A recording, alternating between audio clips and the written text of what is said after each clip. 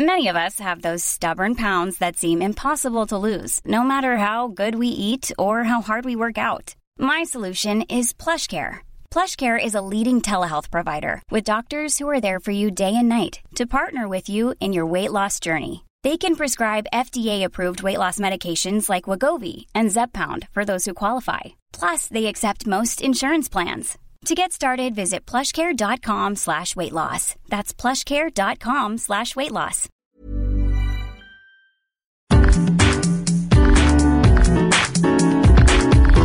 Welcome to the third episode of the Debunking Economics podcast, featuring, of course, the esteemed Professor Steve Keen, the head of the School of Economics, History and Politics at Kingston University in London, and author of the book Debunking Economics. And I'm Phil Dobbie. Thanks for joining us again. And today we're looking at interest rates. They're always in the news. Every month, the governors of central banks around the world meet and decide, will those interest rates go up, go down, or stay where they are? But what are they deciding? How much influence does it have on the broader economy? And how does it relate to how much your bank charges you or pays you in interest? And if they're so influential in economic policy, how come with interest rates so low around the world, we're not seeing the expected economic payback from it? That's all coming up on the Debunking Economics podcast, episode 3. Now, Steve, part of the reason for talking interest rates today was because Himel Patel, a listener, not an economist by trade, he's a product development engineer at Fisher & Paykel Healthcare. He responded to our first episode when we talked about inflation and how, in theory, it had the benefit of lowering the value of our debts. But Himel says he doesn't get it. Isn't the interest rate on debt normally greater than the inflation rate? So any gain you get from a higher inflation rate will be lost by the greater interest you paid. Now, we can see his point, but that isn't always the case, is it? No, I think there have been several periods where the rate of interest has been below the rate of inflation. This was actually the prelude to the Volcker tightening of interest rates back in I forgot the actual date, it's so long ago, about the 80s, when Volcker was chief of the Federal Reserve, and he put rates up dramatically, pretty much following the monetarist script that if you do that, there'll be a rapid adjustment of prices and inflation will fall without much impact on real output. Of course, what actually happened was a recession. But in that recession, interest rates went extremely high, but they lagged behind the rate of inflation. And actually lagged behind the reserve rate as well. So for some substantial time, in fact, the real rate of interest was substantially negative.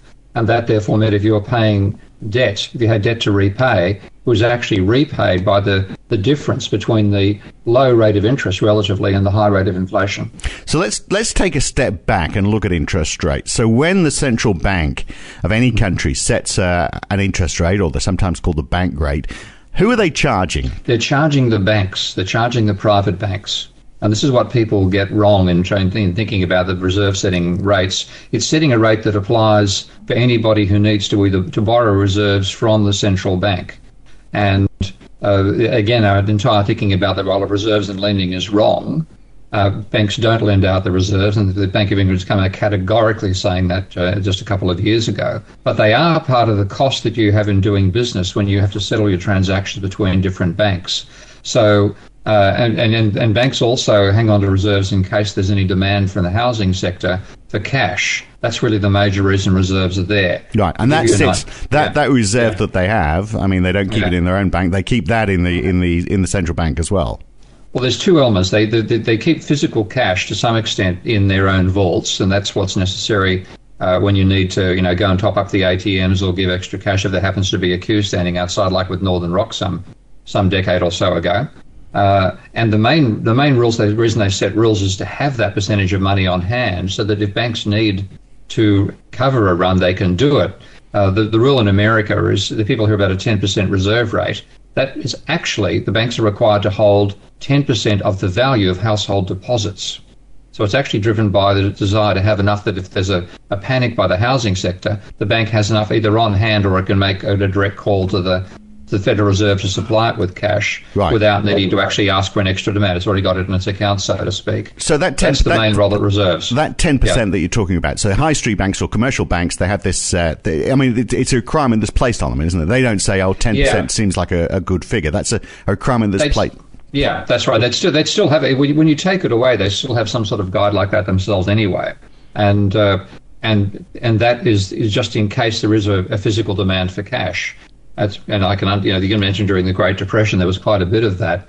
And because the reserves were substantially less than their deposits, then it was easy to get to the stage where they had to dip into their equity. And once they did that, they have negative equity and they fold. Right. So it's much more an accounting exercise than the magic money tree creation nonsense that people get taught in economics textbooks about needing reserves and multiplying them out to lend. That's just nonsense. So, okay, well, I want to talk a bit more about that. But let's start on that 10% figure. So that 10%, which is what it is in the United States, that isn't, they don't have to hold that 10% in cash or in gold ingots in their basement. Most of that money will be sitting in the Federal Reserve. Yeah, and then what then happens is that money is then used when there's a purchase made by one person from somebody else who banks with a different bank, because you then actually need to have the transfer of the reserves when that sale goes through. So if you bank with Barclays and I bank with Lloyds, and I buy something off you, then my Lloyds account goes down and your Barclays account goes up. But to enable that transaction to occur, the fact that the liabilities of Lloyds are falling because my deposit's gone down, the assets fall by exactly the same amount. And those assets are then transferred to the Barclays, and that's the role that reserves play. And the banks are actually able to operate with negative reserves. They don't actually have to have the reserves in possession. The rules are they have to have the reserves within some substantial period of time. Now, in most countries, that's 30 days. But I think actually in Europe, they're now allowing banks to get their reserves up to the so-called required ratio up to 90 days after the event. So the reserves are a massively lagging buffer in the system to lubricate interbank transfers, but they're not required for lending. In fact, they cannot be. It is physically impossible to lend reserves out. You might get a loan given to you in cash, but that is not a case. Or you might get a loan and then take cash out. But that is not a case that the bank is lending you their cash reserves. So does the Reserve Bank, in a way, it's like a bank for banks, isn't it, really? So is it like pretty much the same as holding a retail account? So if I have that 10% that I'm required to hold, that's sitting in the Reserve Bank, and interest rates are low, then I'm not going to be earning very much on that interest rate. Therefore, as a bank, it's harder for me to make money. Is that the way it works? The interest rate, you're thinking about it as if that's a deposit account. They're getting money paid by the government. That's not the usual case. The case when we talk about a reserve rate of interest, that's the rate of interest that the central bank charges if a private bank goes to it and says, we want to borrow some reserves from you. And if you have an expanding level of loans, creating an expanding level of deposits by the private banks, and there's a reserve requirement as well, with a 1 or 2 or 3 month lag in needing to fulfill it, an individual bank might find itself, the system in general might find itself having to borrow money from the central bank to meet that reserve requirement. And there's also can be an interest rate on the reserves they currently have at the moment. And that's what's happening right now. That's why we're hearing about negative interest rates, because there's a required level of reserves. Let's say the total loans in the society are 10 trillion and they've created 10 trillion in deposits. Then the banks are required to hang on to 10% of that as reserves, which would mean they've got to have an additional 1 trillion in reserves. And they have to, if they actually have 2 trillion, which of course has happened courtesy of quantitative easing, they've got excess reserves they don't want to actually have, but they can't get rid of. Because it's a bit like you've pumped oil into a car. There's too much oil, and you tell the car to remove the oil. It hasn't got a way of doing that. So consequently, they're now saying, and this is where you get the naivety of conventional economists, because the people who run central banks are mainly theoretical economists. They're not practical banking people who understand how these things operate. And what they're saying is, well, we're going to charge you a negative rate on those excess reserves to try to make you lend them out. Right. And they simply can't lend them out. When you sit down and do the accounting, it is impossible for the banking system as a whole to get rid of the reserves. Unless people physically take it out as cash. Right. Okay. Because they basically lent out as much as they physically can. There's no one to lend them money to, or it would be too high risk. No. It's simply physically impossible to do it. If you let's say you actually want to give somebody a loan, you can't use your reserves to give them a loan, because giving somebody a loan means increasing your assets. Lending your reserves means reducing your assets. You can only get the reserves down if somebody takes deposits, which are your liabilities, takes them out of your banking system, and then your reserves drop when they do that. But if they do that, let's say, for example, you got a loan from, let's go back. Let's say you had Barclays as your bank. Yeah, I think so. You get a loan from Barclays. So Barclays' assets rise by the amount let's say they lend you £1 million. So your deposit account in Barclays all goes up by £1 million. Now, let's say Barclays would like to reduce its reserves. One way it can do that is you take your cash out of the £1 million and you buy something from me. I'll sell you a microphone for £1 million. I'm quite a reasonable guy. So I then send you the microphone. You transfer the £1 million to me. That means your bank account in Barclays falls by £1 million, and so do Barclays' reserves. But guess what happens to Lloyd's? Its reserves go up. The only way you can remove the reserves from the system is if people take it out in cash. Right, got it. Now, this is the practical reality that central bankers who have been trained on a theory of economics in which, believe it or not, I still find it, I've got to repeat this makes me crazy that I've got to say it, but it's true. The theory of economics, it leaves bank debt and money out of the thinking completely. And then they're trying to manage a monetary system. It's so central to the way the economy works. Absolutely. So look, as you've said, most of the money which is which we borrow from high street banks is money that doesn't exist. It's money that the high street bank has created, not the central bank. The high street bank has said, based on a calculated risk, that it's never going to be called for. So that means the influence of the interest rate from the central bank on the actions of those high street banks is quite limited, because what we're talking about is only 10% of the 100% which is loaned, in effect.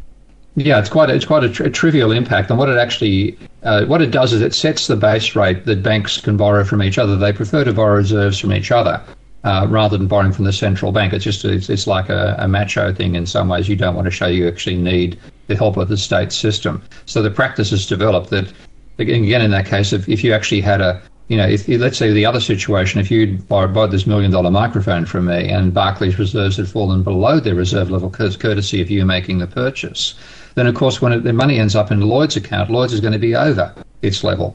So what Barclays then say, would you mind lending me back some of that cash as a loan of reserves? And Barclays, Lloyd's does that and says, we're going to charge you the rate that the central bank sets the reserve rate for that loan.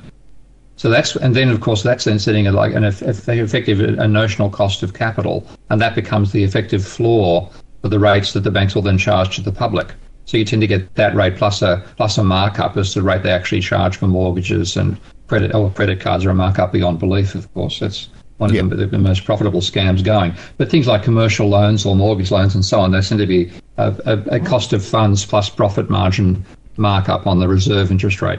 So when banks start lending to each other, it's because they need to meet that 10% reserve, isn't it? So some people might be above it, some people might be below it, and so they borrow to each other to make sure that overall they're all hitting that requirement. But for some banks, that's a bit like paying off your credit card using another credit card, isn't it? It's sailing a bit close to the wind. Yeah, it's not all that important because the reserves. As I said, there's a lagging requirement. You can actually operate with negative reserves for quite some substantial time, if necessary, reserves well below whatever the so-called reserve limit might be. And a lot of countries in the world do not have a reserve rule at all, Australia being one of them. I think England might also not have a rule. America does, but I said it's only related to 10% of housing sector deposits, nothing to do with commercial lending or overseas deposits and all that sort of jazz. So the main way they sail close to the wind is not their reserves, it's their equity.